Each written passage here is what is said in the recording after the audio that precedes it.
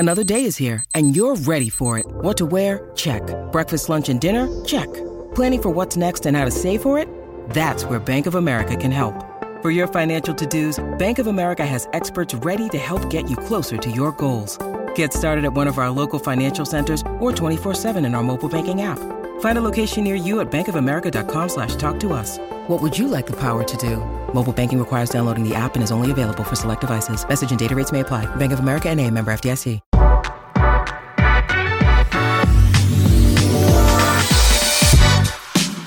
All right, welcome back into the Nick Bahe podcast. Got a good solo pod dialed up for you today. If you missed it, by the way, I got a great spring game recap podcast with former Husker linebacker Bo Ruud that is up on the podcast feed. We recorded it about an hour after the spring game concluded, just some gut reaction thoughts to what we saw in the Nebraska spring game. We also have recorded a few other Husker football pods over the last 2 weeks, so just go check out the podcast feed. You'll be able to get your Husker football fix, and I know Bo and I will have you covered with a ton of Husker football content as we are officially into the offseason, into the summer, as you got guys now entering the portal. We'll see if Nebraska picks up anybody else. You got to get, obviously, to under 85 scholarships, which is going to take a little while for Matt Rule and company to figure that out. But certainly there's no shortage of things to talk about as we are in the maiden voyage of the Matt Rule era. Reminder, you can email me, nick@nickbahe.com. Always checking out the emails, so hit me up. Okay, on the pod today, got some thoughts on Coach Prime, Deion Sanders, and all the transfers that have gone down at Colorado. I got some thoughts on Creighton basketball with the 3 big Bluejays entering the draft, but I want to start with this. So I'm taping this. It's Wednesday, April 26th. It's about 9 o'clock, about 9:30 p.m. Central Time. And this afternoon, I saw a tweet that felt like a big, big gut punch to Fred Hoiberg and Nebraska basketball. Hunter Sallis will transfer to Wake Forest. He's heading to the ACC to play for Steve Forbes in Wake Forest. And big news. Obviously, Creighton was on Hunter Sallis a little bit, but Nebraska was on Hunter Sallis heavy. Hunter Sallis, he visited Wake Forest last week. He visited Nebraska over the weekend during the spring game. And he was with Bryce McGowens. He was on the sidelines for the spring game. And ultimately, just a few days after his visit, Hunter Sallis has decided he wants to be a Demon Deacon and not a Husker or even a Blue Jay. So let me first say this. Brutal blow for Fred Hoiberg in Nebraska. It is a way bigger blow to Nebraska than it is to Creighton. Nebraska needed Hunter Sallis way more than Creighton did. And I think, to be honest with you, I think Hunter Sallis wanted to go to Creighton, but Creighton just couldn't guarantee him enough playing time for next year. And that was it was pretty straightforward there. But I think Nebraska really needed Hunter Sallis on a variety of levels. They need his talent, but they also need what Hunter Sallis could kind of represent, like another in-state dude playing for Nebraska, a big-time Omaha player, high school player going to Nebraska. It was kind of all-encompassing with Hunter Sallis. Like, it wasn't just Hunter Sallis, the player. It was like everything that was surrounding him as it pertained to, why he was important to Nebraska. Nebraska needed to land Sallis for production on the floor, and they needed the intangible value of landing him off the floor. In my opinion, as I was playing this out in my head after the visit and wondering what was going to happen, to me, Hunter Sallis would have instantly been the face of the program. Tons of playing time, tons of freedom to score. My guess is he had a huge NIL deal at Nebraska, and he still said, no thanks. Not going to lie. I saw that tweet, and I was like, oh, man. That is a rough Tuesday for Fred Hoiberg in Nebraska basketball. So, in kind of unpacking this thing, here's how I think Hunter Sallis looked at this whole thing. Let me attempt to kind of guess what Hunter Sallis was thinking. So with Creighton, like I said, Creighton couldn't offer or guarantee Hunter Sallis the playing time that he was wanting. He was coming off a bench role at Gonzaga. He entered the transfer portal to find a bigger role. And with, for now on paper, Shireman coming back, Trey Alexander potentially coming back, Arthur Kaluma potentially coming back, and the signing of Utah State transfer Stephen Ashworth, Hunter Sallis was not going to start for Creighton.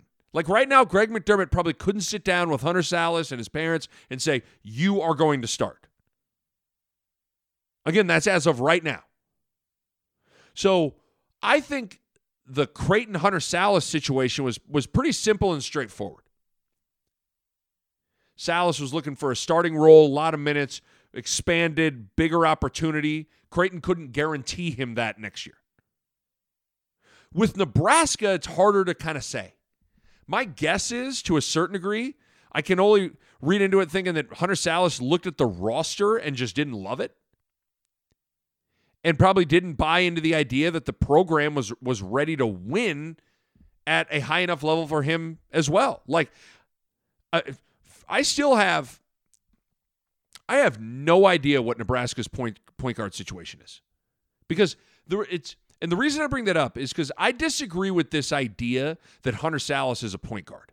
Like I think Sam McEwen wrote about it in the Omaha World Herald about how Nebraska is now 0 for 4 for going after point guards and threw Sallis in that category. And listen, I think there's a chance Hunter Sallis is looking to maybe have an expanded ball handling role, but I do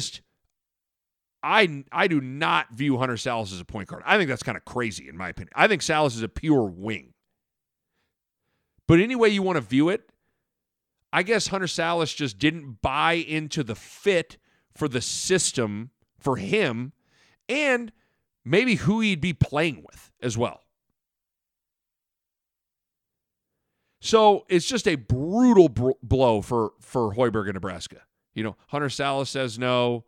Latrell Wrightsell says no. He's going to Alabama from Omaha Central, Cal State Fullerton transfer.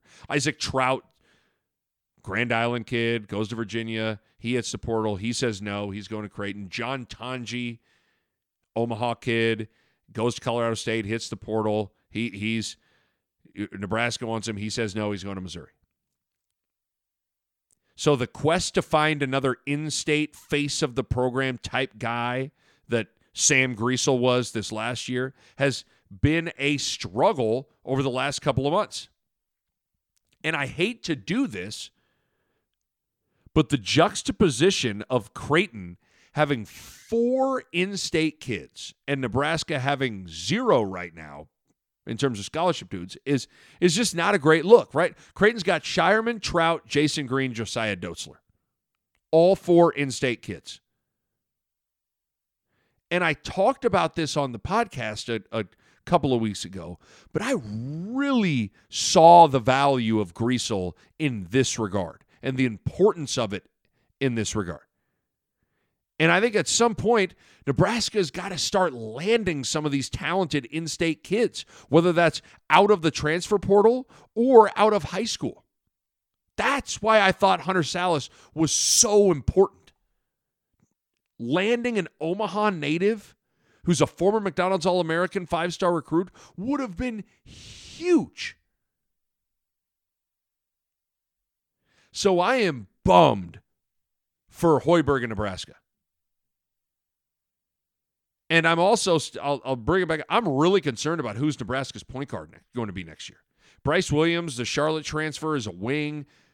Rank Mass is a 5-man. The Bradley transfer, those are your 2 portal additions so far.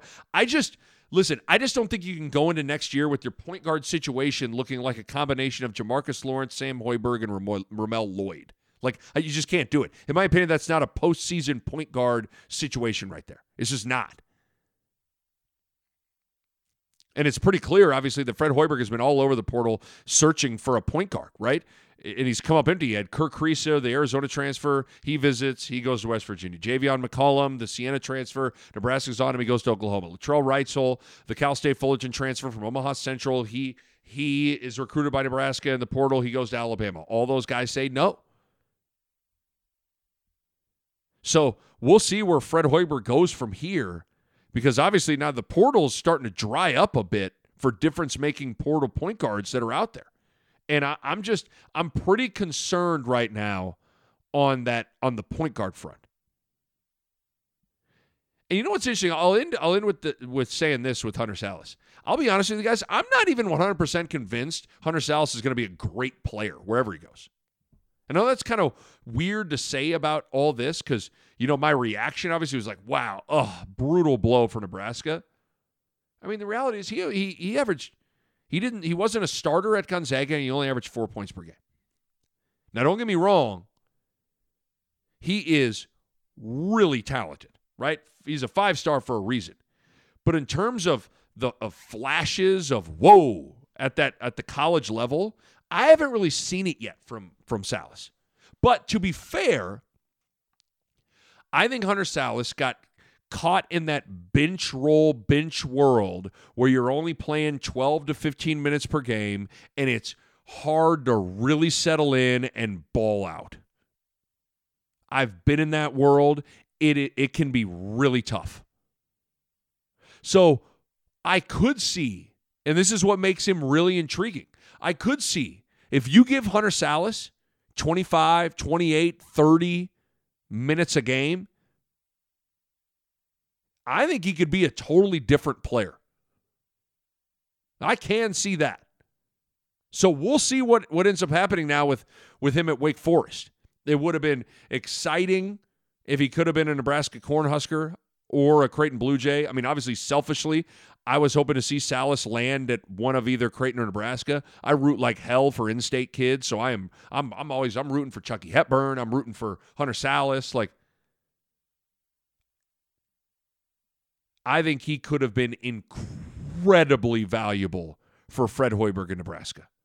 Like, it's hard to even quantify how valuable he could have been, both on the floor and of what he would have represented.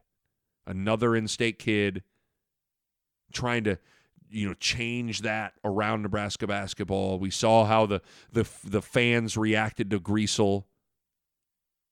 I think that makes a difference. And it's amazing to me that he could have been the face of the program, probably had a huge NIL deal, could have been a starter, play a ton, lots of shots, and he still was like, no. Frustrating, man. There was an audible, legitimate gut punch when I saw that news today. So we'll see how Hunter Sallis does at Wake Forest. But man, I thought it was a long shot with him at Creighton, just because of all the things we laid out with the roster as it currently stands. I really felt like Nebraska was going to have a shot to get him. Didn't work out. Frustrating. Speaking of Creighton, so in not surprising news, all three of Arthur Kaluma, Trey Alexander, and Ryan Kalkbrenner have officially entered the NBA draft while keeping and maintaining their college eligibility, keeping their eligibility alive. So leaving that door open for them to return to college. This was totally expected.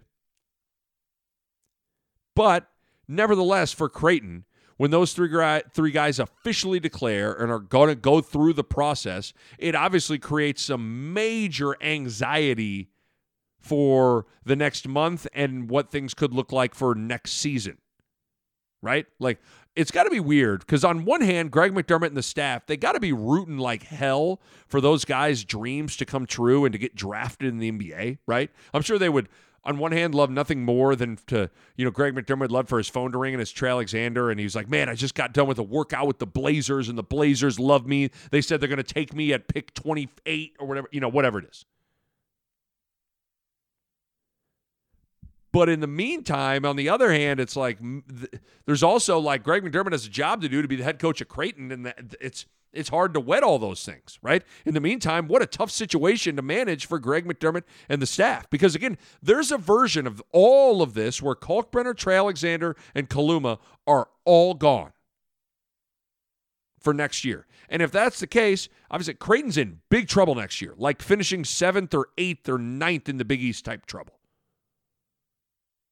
of course, there's a version of this where all three come back, or maybe even just, Trey Alexander and Kalkbrenner come back, and Creighton's a preseason top 10 Final Four caliber team.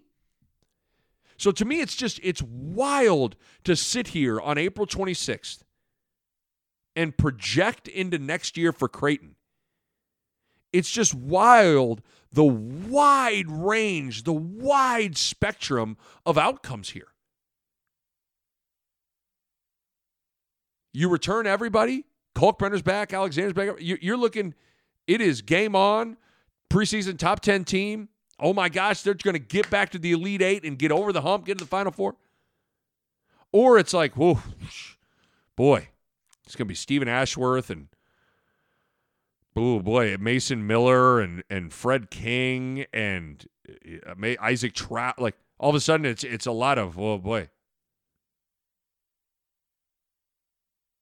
And so it's interesting the wide range of outcomes here. And what's tough is Greg McDermott's probably sitting here and is in a tough spot because for him, like, really try to put yourself in his shoes for a second. Like, you can't assume someone like Trey Alexander is going to be gone and recruit over him, because what happens if Trey comes back, right? Like, I don't even know how you do that on the recruiting trail. What do you do there? Same thing with Kaluma and Kalkbrenner. How do you manage that? And with how the timeline of all this falls, those three that have entered the draft, they have until May 31st to withdraw their name from the draft. So, again, this could last for another month here. And Greg McDermott's hands could kind of be tied until then.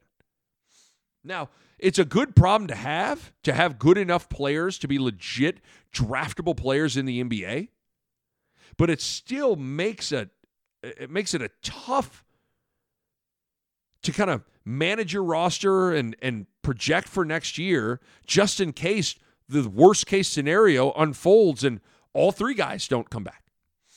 If all three wait until May 31st, the portal is probably dried up pretty good by then, and finding legitimate replacements for those guys becomes almost impossible. So it's an interesting, challenging thing to deal with. I haven't moved off my prediction from a few weeks back that I think Trey Alexander and Kalkbrenner are coming back, and my prediction is that Arthur Kaluma is gone. That's my guess. I think Kaluma's ready to turn the page and get his pro career started. That's my guess. And I think Kalkbrenner and Trey Alexander, I think they return. That's my guess. But I was thinking about Trey Alexander and Kalkbrenner the other day. I was thinking about those two. Just after the official news of those guys, entering the draft and all this stuff, and I just got to really thinking about those two guys. I remember, and I'm just being honest with you guys, I remember walking out of the arena, the CHI Health Center. It was after a game. I can't remember which game. I was talking to someone. It was either Matt DeMarinis, or Johnny Atawa, maybe.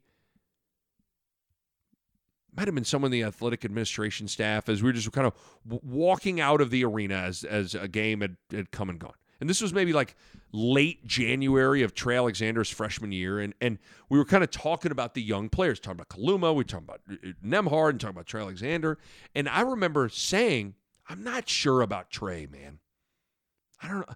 I remember saying, I like him as a role guy, but I'm not sure he can be a star. And what's amazing is I think a lot of people would have agreed with my little oversimplified, broad assessment of Trey Alexander late January of Trey's freshman year. Where I was like, I think, could be a good role player at Creighton. I'm not sure if he's ever going to be a star. To contrast that moment to now, him entering the NBA draft and going to go through that process. It is an astonishingly remarkable rate of improvement. keep in mind, I looked this up. First 19 games of Trey Alexander's career at Creighton, he only scored in double figures 3 times. And beyond just like not scoring, my thing was he couldn't shoot. Like for me, I just kind of think like if you can't shoot, you instantly have a ceiling as a player, in my opinion. Like if you can't shoot, you better be otherworldly good at a bunch of other. You better be Rondo at defense, passing, controlling the game. Like you better be out of this world in other things. So my thing was like he can't shoot. So to think about that, and then think about how he played after Ryan Nembhard went down at the end of their freshman year, finishing the year and all that stuff. Thinking about that night at St. John's when Nembhard went down, and then thinking how Alexander has played from that point on. It is incredible how much better he's gotten. Incredible. He went from a bad shooter to a 41% three-point shooter. Like, and a guy that is making like 9 threes in games. You're like,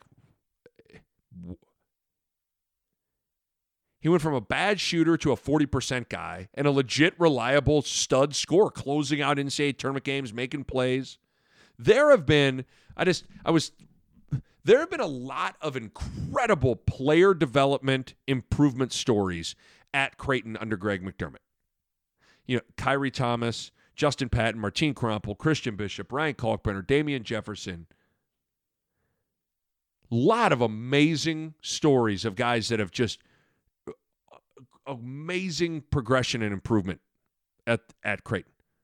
But I don't think any of those guys improved faster at a more rapid rate than Trey Alexander did from late February of his freshman year to now the end of his sophomore year. The Nick Bob Podcast is brought to you by Pella Windows and Doors, and I want to talk to you guys about energy efficiency. And if you go into Pella's website right now, you look at it, and how about this? 1, 2, 3, 4, 5 different types of windows or doors by Pella won the Energy Star 2020 Most Energy Efficient Award. That's big-time stuff right there. And they achieved that in a couple of ways. They got insulated glass, which slows the heat transfer, keeping your home at a more comfortable temperature. They got types of low-E glass, which is a glass coating that has been optimized for your climate. They got triple pane glass, which you can upgrade to for increased insulating airspace. And within all of that, one of the keys is proper installation, which is key for window and doors to perform at their best. And you know the Pella experts are excellent at that. Bottom line, energy efficiency matters in making your home more comfortable, and Pella windows and doors are at the top of the line when it comes to energy efficiency. Check them out online, PellaOmaha.com. That's PellaOmaha.com. And I was thinking about that, just like this arc of improvement from Alexander. And that's something that I would think would make him intriguing to NBA teams in this draft process. And thinking like, man, here's a guy, look at how his improvement, the rate of it. You got to think like the best basketball is still ahead of him. He's just scratching the surface. He's got more steps and room to grow and improve. I got to think that's maybe kind of an intriguing component to the Trey Alexander player to evaluate in the draft. But it is incredible. There's been a lot of amazing player improvement stories at Creighton. Trey Alexander in this short period of time is up there. I don't think anybody's improved faster than he has. And with Kalkbrenner, and I was thinking about Big Kalk. And I was thinking about this. You know, Kalkbrenner, he isn't, top 5 greatest Blue Jays of all time. Not even close. But, man, he's putting together one of the greatest resumes a Blue Jays ever had. Think about this. Right now, After Ryan Kalkbrenner's junior year, he's been at Creighton for 3 years.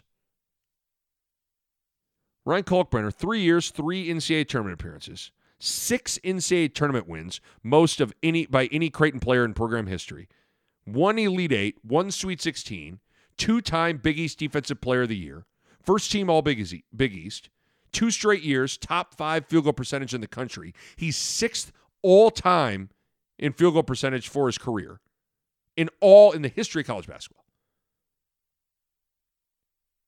I mean, damn. That's quite a resume. Again, I don't think he's Doug McDermott, Kyle Korver, Paul Silas, Benoit Benjamin, Rodney Buford. I don't think he's quite there yet. But his resume, oh man. 2-time Big East Defensive Player of the Year, Elite Eight, Sweet 16, most NCAA tournament wins by any player in program history. Like, damn, pretty good. So I was just thinking about those two guys and I had those thoughts. You know, Trey Alexander's improvement, Kalkbrenner's resume that he's built up. We'll see what happens with the draft process over the next month. By the way, Creighton signed a high school wing kind of out of nowhere. Sterling Knox, 6'6", 3-star wing out of Vegas. He's signed and is on the way. You know, in some ways, I don't mind it because you got to have some developmental guys. And listen, you can't play everybody, right? You got to have some guys that are kind of there to maybe develop. And maybe he's a diamond in the rough. Who knows? But Creighton's got one more scholarship left as of right now.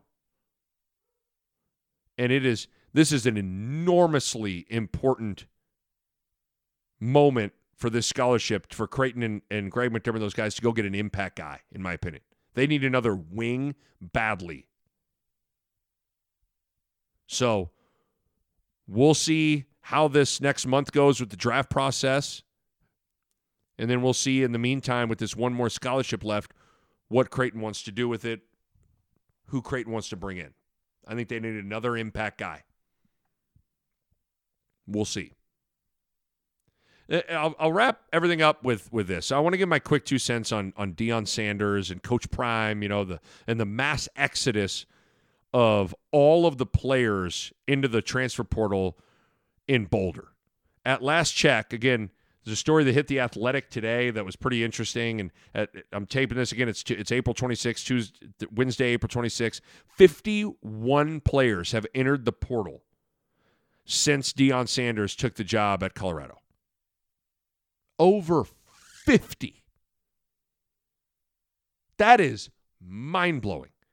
And after the spring game, which their spring game was this past weekend, there's been over 20 that have gone into the portal and have basically been told, you got to go.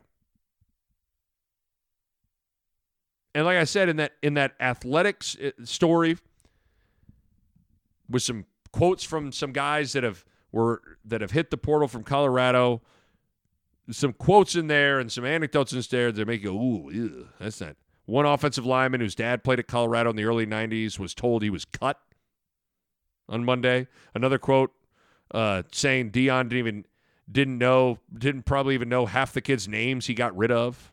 A lot of anecdotes of, you know, it was the first time I ever met with Coach Prime when he told me I had to go. Didn't talk to a lot of the guys. One player couldn't get practice film to help show new schools in the portal that trying to land in a new spot. There apparently was reports of a major division between the old players and the newcomers with how the new coaches treated them. Some of the players ripped the camera constantly following Deion Sanders around because he's filming a documentary that's going to come out. So there's just a lot in it going on. And for me, first of all, I think overall, it's a bad look for Deion Sanders. In my opinion, to me, from the video of his first team meeting, basically telling the players to leave, and they already had a bunch of players that were going to come and replace them. From that video till now, I'd say the outside perception, and just the perception, is that Deion Sanders doesn't really care about the players. He only cares about himself. The camera following him everywhere for the documentary he's filming. He doesn't seem invested in any of in a lot of these kids at all. You are completely expendable to him. Like, the second he doesn't see value in you as a player, you're gone. Cut. Gone. That's the perception. And he's taking some heat right now. But I was thinking about reading that story, seeing Twitter, kind of some Twitter mob kind of coming after him a little bit. Even some of my internal thoughts, like, man, it's a bad look, blah, blah, blah. But I was thinking about it, and what's funny is Deion Sanders is doing what a lot of players are doing. They are utilizing the portal in an attempt to improve their situation, right? I'd say that's a fair way to phrase everything. I'd say it's a fair way to phrase what the players are doing. They're utilizing the transfer portal in an attempt to improve their situation from their perspective. It's what a lot of people are doing. And I'd say that's a fair way to phrase what Deion Sanders is doing. He's utilizing the transfer portal in an attempt to improve his situation, in his opinion. So you could argue, well, why is it understandable and okay for one individual to utilize the portal in that regard and not the other? Are coaches supposed to be above that? I kind of personally think they are, but I'm just kind of using this as food for thought. But I can see how it's maybe a little hypocritical in nature when the spirit of the portal can only be used by the players and not the head coach.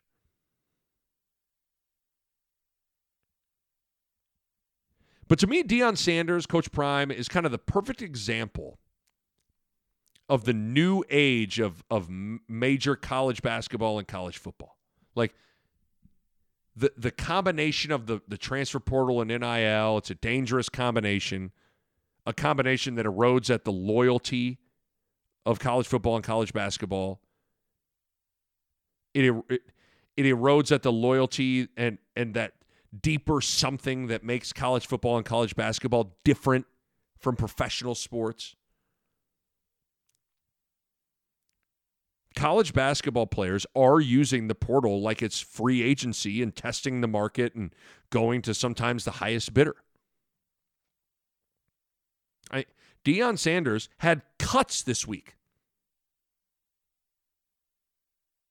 Like it's Hard Knocks on HBO. I'm going to read this quote from The Athletic, or just kind of this, like a couple paragraphs from this Athletic story. Here we go. This is from The Athletic.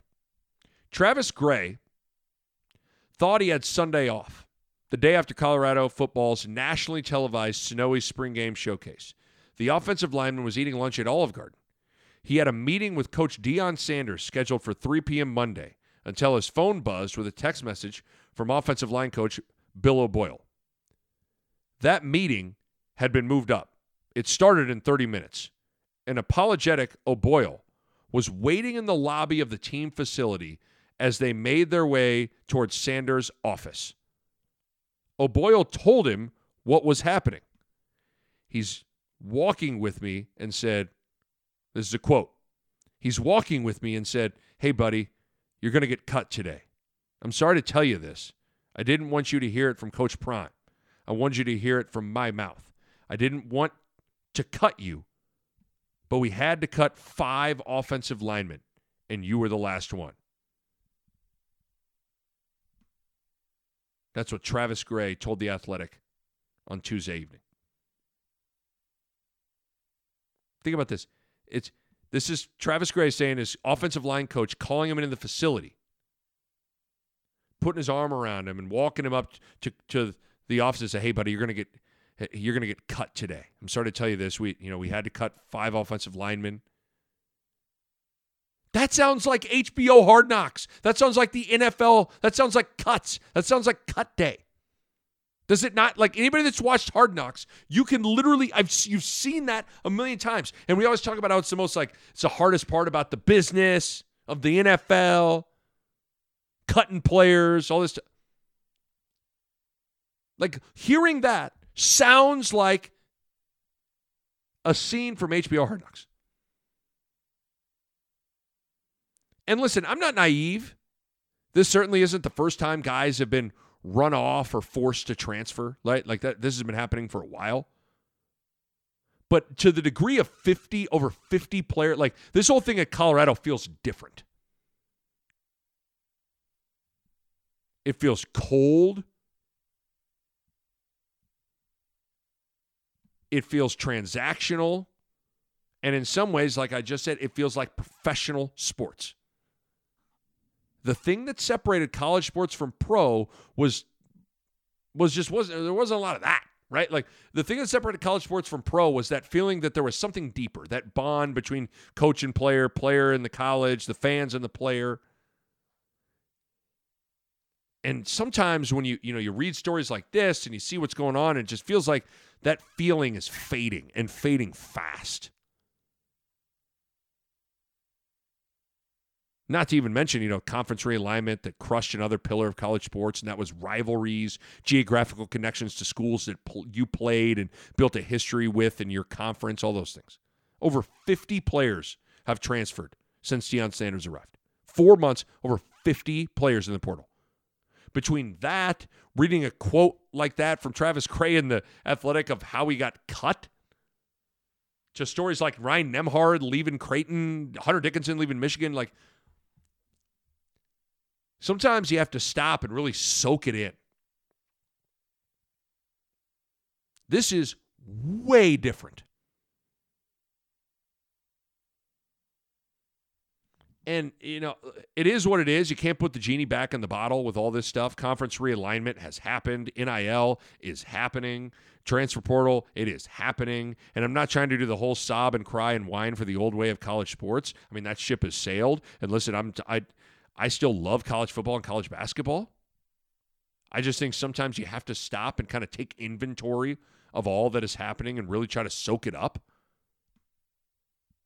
And to me, this Coach Prime thing, combined with everything else with the portal and NIL, everything that's going on, it's pretty freaking wild how fast things have evolved with college sports. And I just wanted to say some of this stuff on the pod, man. All this feels like that Ferris Bueller quote. Life moves pretty fast. If you don't stop and look around once in a while, you could miss it. A Herd at Sports Network production.